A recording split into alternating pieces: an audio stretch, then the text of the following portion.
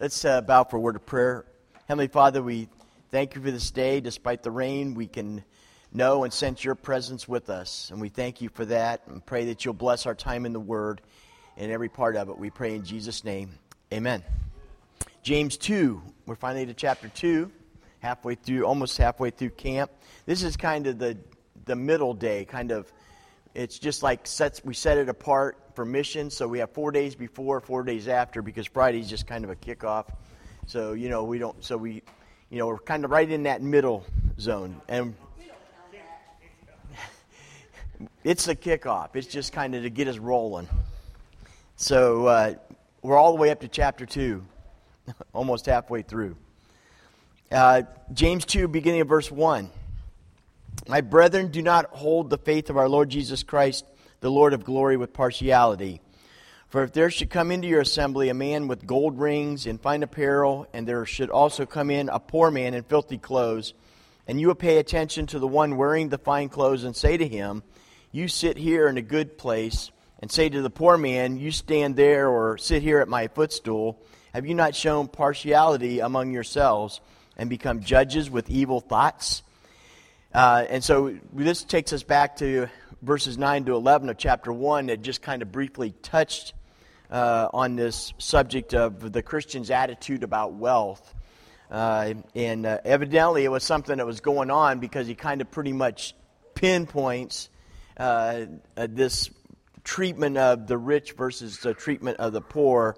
So obviously he has seen it going on in the church.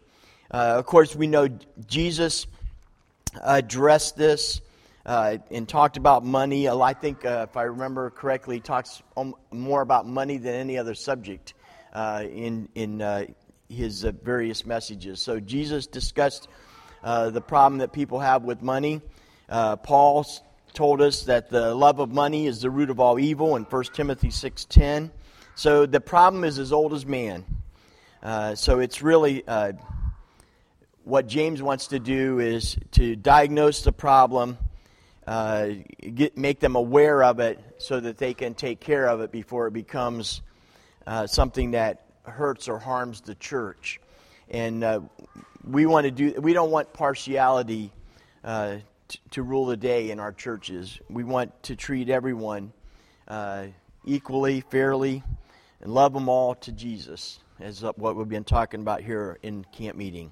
The first thing we see is a false measurement of man. We're going to see a false measurement of man and then the true measurement of man. And James's specific concern is that a Christian congregation shall not seek to court the favor of the wealthy for the sake of their wealth. And that's, again, maybe today we would think of the suburban middle-class church.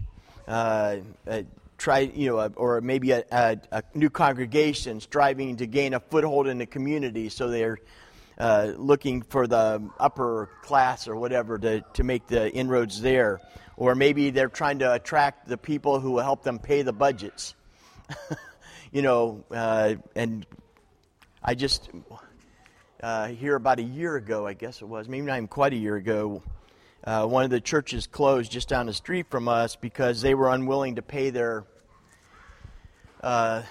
budgets or whatever they called it in the CMA church, not free CMA, but Free Methodist Church. I'm not sure what they call their assessments, but they didn't want to pay them because they wanted to put more into their community efforts. Well, the problem is in Free Methodist Church, like it is in many churches and denominations, they don't own the building, the denomination owns the building.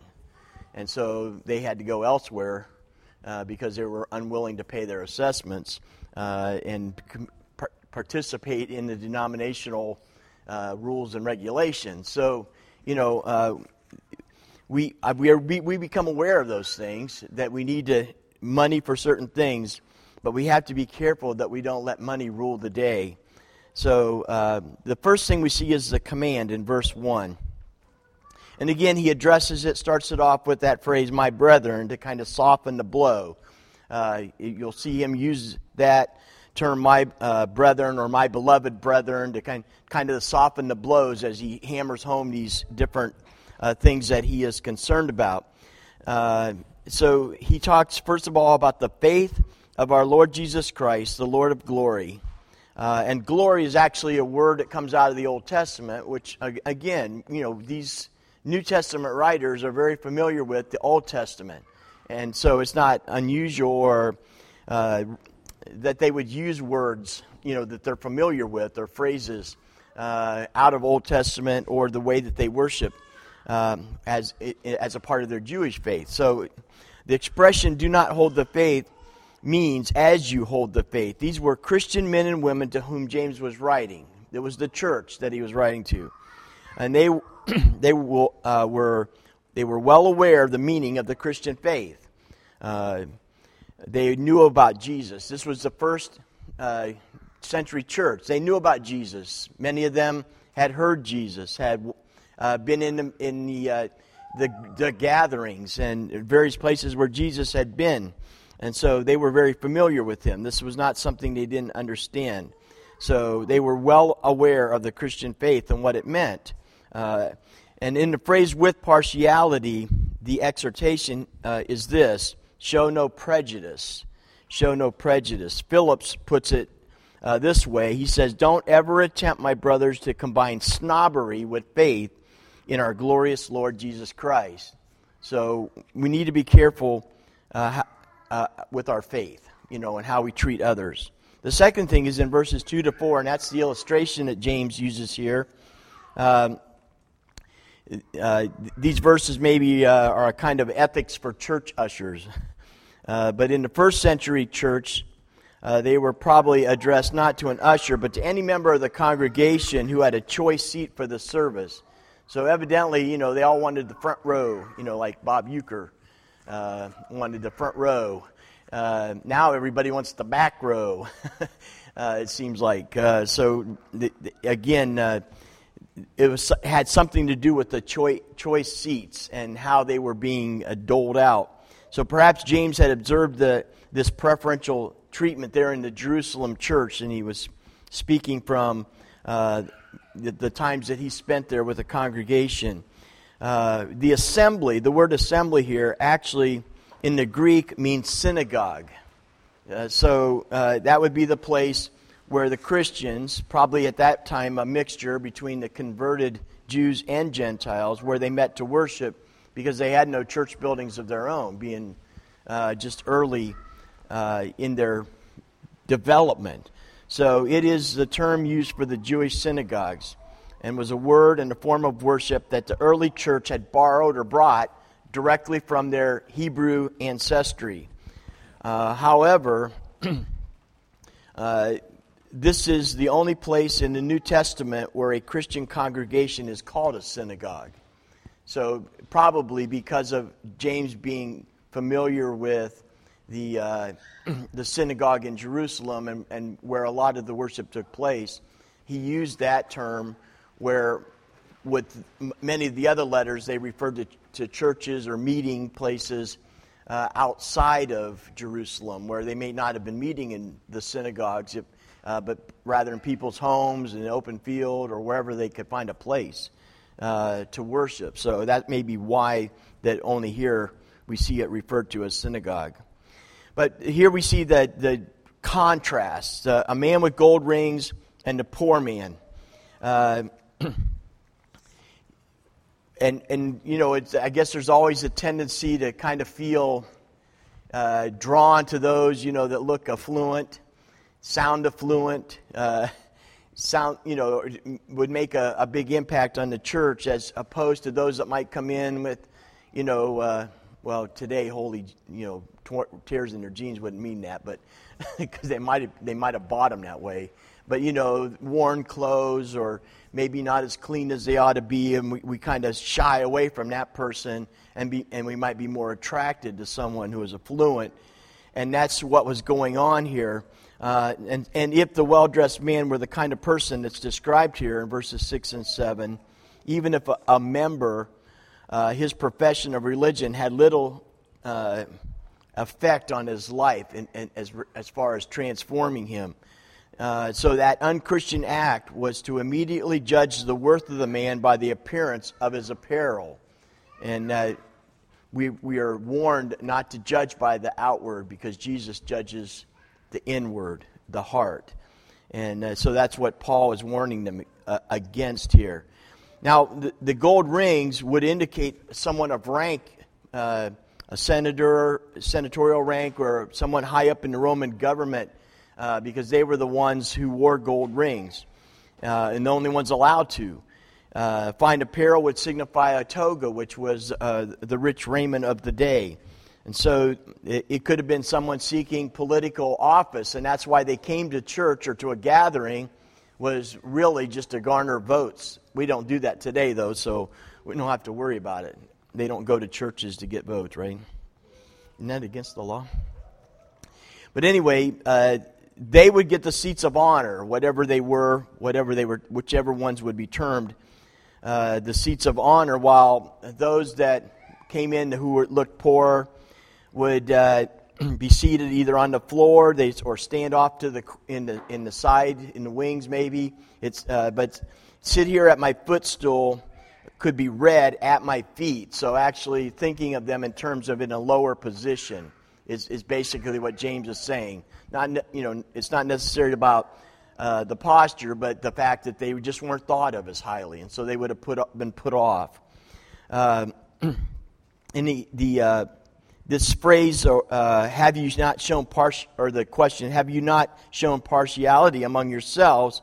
The Amplified New Testament renders it discriminating among your own. Really, within the church, we shouldn't see that kind of action or reaction to people as they come in. So what kind of evil thoughts were these misguided Christians thinking that caused them? That fine clothes are marks of fine men, and that shabby clothes mean shabby character. That wealth is a guide to the worth of persons. That financial standing should make a difference in acceptance in the church. That social and economic caste systems are acceptable to Christ and are appropriate to His church. I mean, these are things we have to ask ourselves in terms of how we treat people that come in. Do we treat them just like we treat each other? Do we treat them like we want to be treated? It goes back to what Jesus said, do unto others as you would that men should do unto you. So how would you want to be treated if you walked in?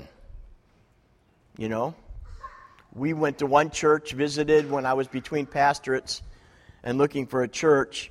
We went to one church and not one person came up to us. We found out later the pastor was on vacation, but no one else. We went in and went through worship and heard somebody preach. We don't know who it was because he wasn't the pastor, But not until we were leaving the building did one lady come up to us who we knew from the schools. I mean, I think maybe one of her kids went to school with Kristen, and so she knew who we were. We had recognized her, and she said something to us. But other than that, no one acknowledged us. So why? I don't know. But that's not a good thing. We need to treat others the way we want to be treated. So if I felt like that wasn't the way to treat people when they came to church, I certainly don't want to treat people that way when they come to my church. I want to welcome them with open arms, whoever they are.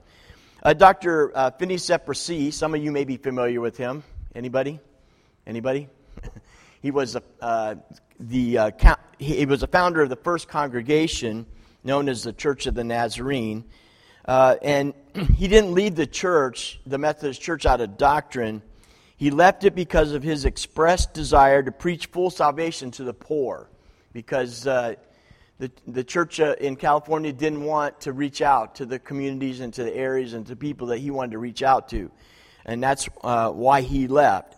And so he felt that they were too concerned about the wealthy, the upper middle class, and those to see beyond that to God's full mission for any church. And so that's how the Church of the Nazarene, one of their first congregations, was formed. Now, John Wesley wrote in London in August 4th of 1786, "How then is it possible that Methodism, that is the religion of the heart, though it flourishes now as a green bay tree, should continue in this state. For the Methodists in every place grow diligent and frugal, consequently they increase in goods. Hence they proportionally increase in pride, in anger, in the desire of the flesh, the desire of the eyes, and the pride of life. So although the form of religion remains, the spirit is swiftly vanishing away. Is there no way to prevent this? This continual declension of pure religion? We ought not to forbid people to be diligent and frugal. We must exhort all Christians to gain all they can and to save all they can. That is, in effect, to grow rich. What way then, I ask again, can we take that our money may not sink us to the nethermost hell? There is one way, and there's no other under heaven. If those who gain all they can and save all they can will likewise give all they can, then the more they gain, the more they will grow in grace, and the more treasure they will lay up in heaven. And John Wesley was a perfect example. If I remember, he figured he could live, I believe it was on 20 pounds a year. I think it was either 20 or 30.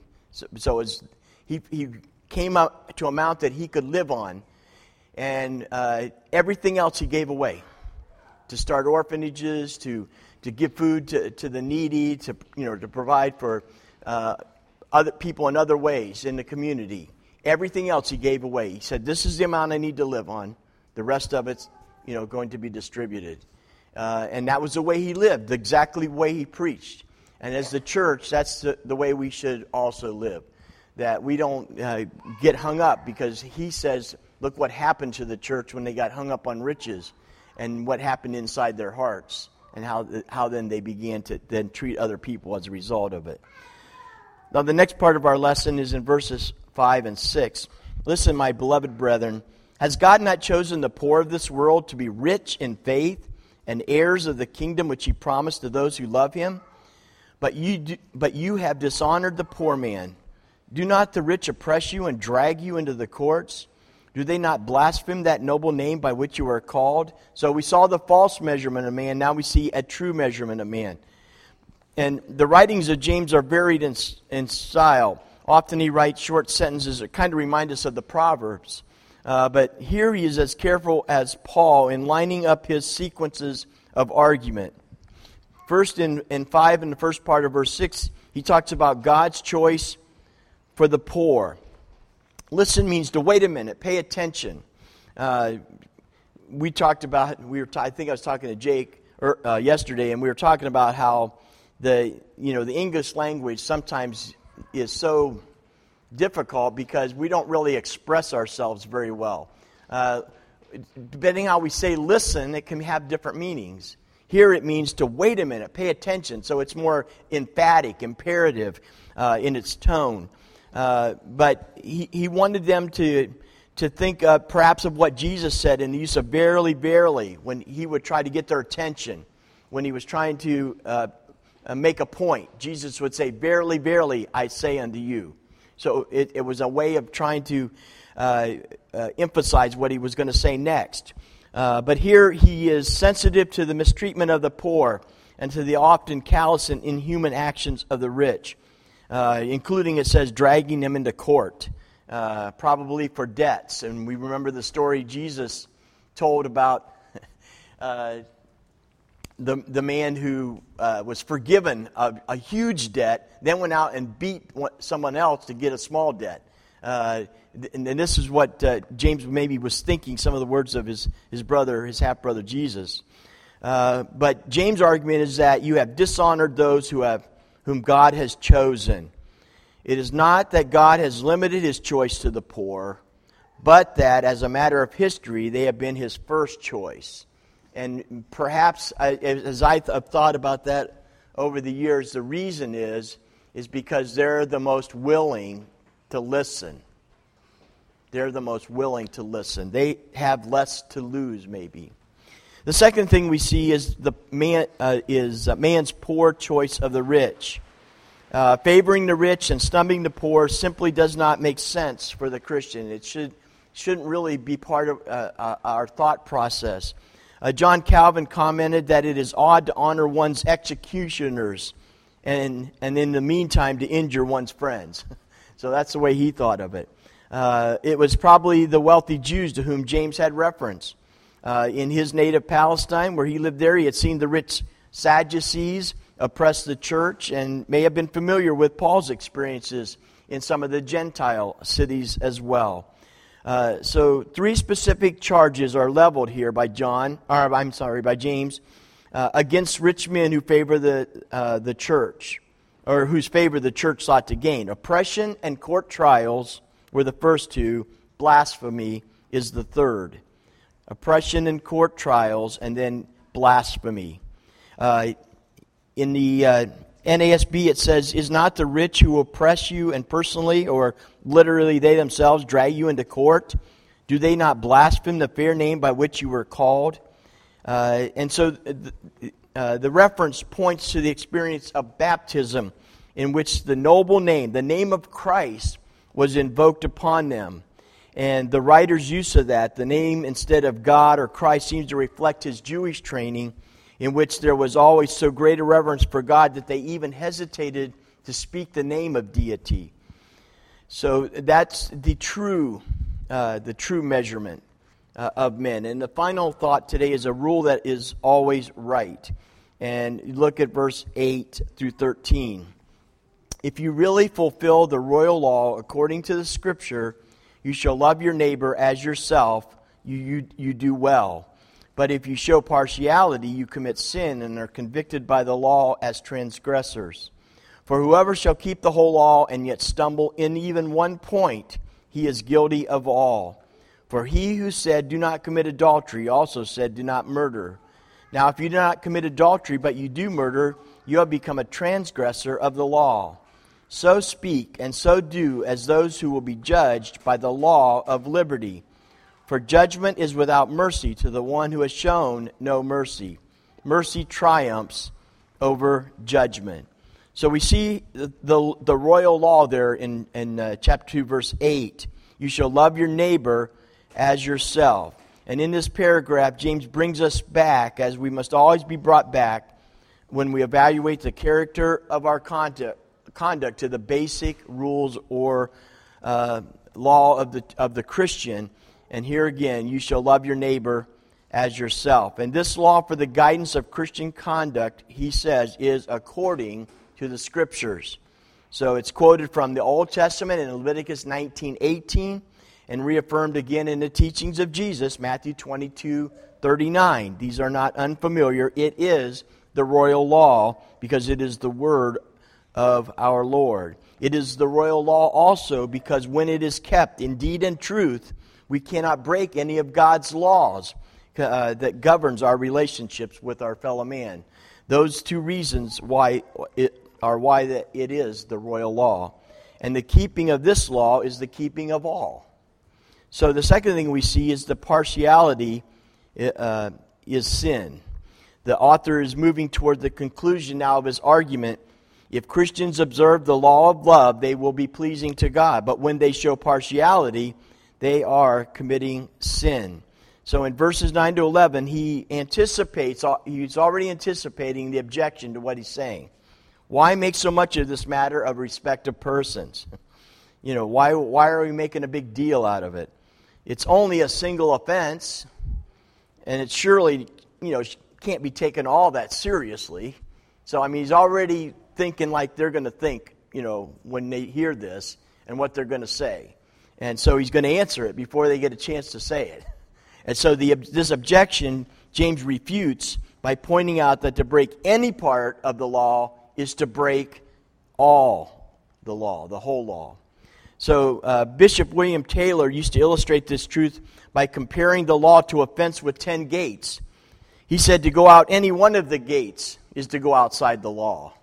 So when you think about it in terms like that, we get an understanding that to break any of it, even one, we're still outside the law, outside of what God's will for our lives is. Any sin, according to verse 10, breaks God's law. And what does James mean when he affirms that if a man stumble in one point, he is guilty of all? He certainly doesn't mean that breaking one commandment is as bad as in its consequences as breaking all 10, but nor does he mean that the consequences of a minor failure are as serious as the results of flagrant sin. Some of the more extreme, the Stoics, declared that the theft of a penny was as bad as killing your parents. So some of those blew this clear out of proportion. James was a Christian, not a Stoic. He was a Christian, not a Stoic. So Jesus taught, James, Jude, Jesus, I'm getting all these J's mixed up, John. But Jesus taught that a man must love God with all his heart. And any sin is evidence that my love for God is something less than complete. So any sin is as bad as another in the sense that it breaks my fellowship with God. That's what was the sad part of the Garden of Eden, was it broke relationship. It broke fellowship with God, sin. And so if that sin is not forgiven and that fellowship is not restored, a man has severed his vital union with God. And in this sense, a man is guilty of all. Keeping all of the other commandments is of no value as in satisfying God, as long as I reject His will at any point in my life. So in this sense, a man is guilty of breaking the whole law. That was what James was referring to, though not the whole of the law, because he offends against love, which is the fulfilling of the law. A man cannot commit sin of willfully despising human personality and be pleasing to God any more than he can violate another commandment and still retain God's favor. So partiality is serious, James is saying. Partiality is serious. In verse 9, James has said that if we show partiality, we are convicted of the law as transgressors. He now seeks to show how serious this transgression is. The same God who said, thou shalt not commit adultery, commanded, thou shalt not kill. And this kind of personality destruction is murder. This partiality he's talking about is a form of murder. James here reflects Jesus' extension of the commandment against killing. Remember in Matthew 5:21 and 22, to be angry at a man is devastating. To hold a person in contempt is, in God's sight, one form of committing murder, because we commit murder in our hearts, Jesus said, right? So men can be destroyed by a wrong attitude as effectively as with a physical blow. So the last thing we see is to live in the light of God's judgment in verses 12 and 13. We cannot please God in this life if our conduct violates the golden rule. When we face the judgment day, the same rule will be in effect. And so James exhorts us, so speak and so act as those who are to be judged by the law of liberty. The Christian is not under the law of Moses. Since Christ, we are under the law of liberty. We are freed from the petty details of the old law, but we shall be judged by Christ's law. Thou shalt love the Lord thy God with all thy heart, and with all thy soul, and with all thy mind. Thou shalt love thy neighbor as thyself, we read in Matthew 22. So this is both sterner and milder than the Mosaic law. It will be a deeper going judgment than that of man, for it will not stop short at particular precepts or even at the outward act, whatever it may be, but will penetrate even to the temper and to the motive of the heart. So on the other hand, it sweeps away all those anxious questions as to the exact performance or each separate precept. And if there has been in you the true spirit of love to God and love to man, that is accepted as the real fulfillment of the law. So the stern side of New Testament judgment is clearly stated here, for judgment is without mercy to the one who has shown no mercy. And Jesus again supported that precept in Matthew 6:14. For if ye forgive not men their trespasses, neither will your Father forgive your trespasses. But even so, God is still a God of mercy, and mercy triumphs over judgment, James says. So the sound psychological principle behind this is the fact that the faults we see in others are usually the faults we hide in ourselves. We can see them, but seldom want to look in the mirror and see ourselves for what we are. So our prayer needs to be the prayer of the psalmist in 139th Psalm. Search me, O God, and know my heart. Try me and know my thoughts, and see if there be any wicked way in me. And quit looking at the other guy and make sure you're where you need to be spiritually. That's what James is saying. Let me not sin by being partial to the rich or by despising the poor, even under nicer names. Teach me to judge my conduct in the light of your word. And let me not be guided by my own fears or by the prejudices of the day in which I live. Lead me in the paths in which I ought to go, and then I can come before you unafraid. Any thoughts?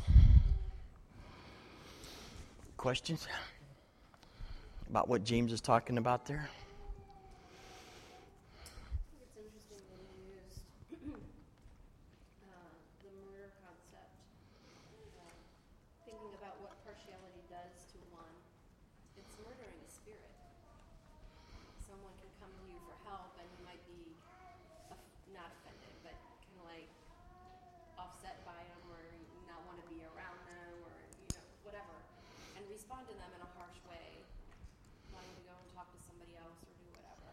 And I pause and think, what is that person feeling at that moment of rejection, when I'm showing partiality to this group over here? And it is. It's a killing of their spirit. Just that rejection aspect. So it is a harsh concept.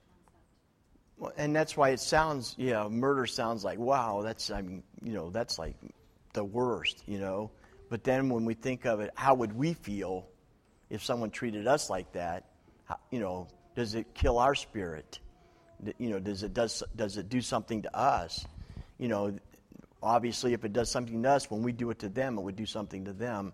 And that's why I think he wanted that kind of strong wording, that idea of how we can murder through our motives or our expressions, as easily as by taking a gun or a knife, Anything else? All right, well, enjoy the beautiful weather.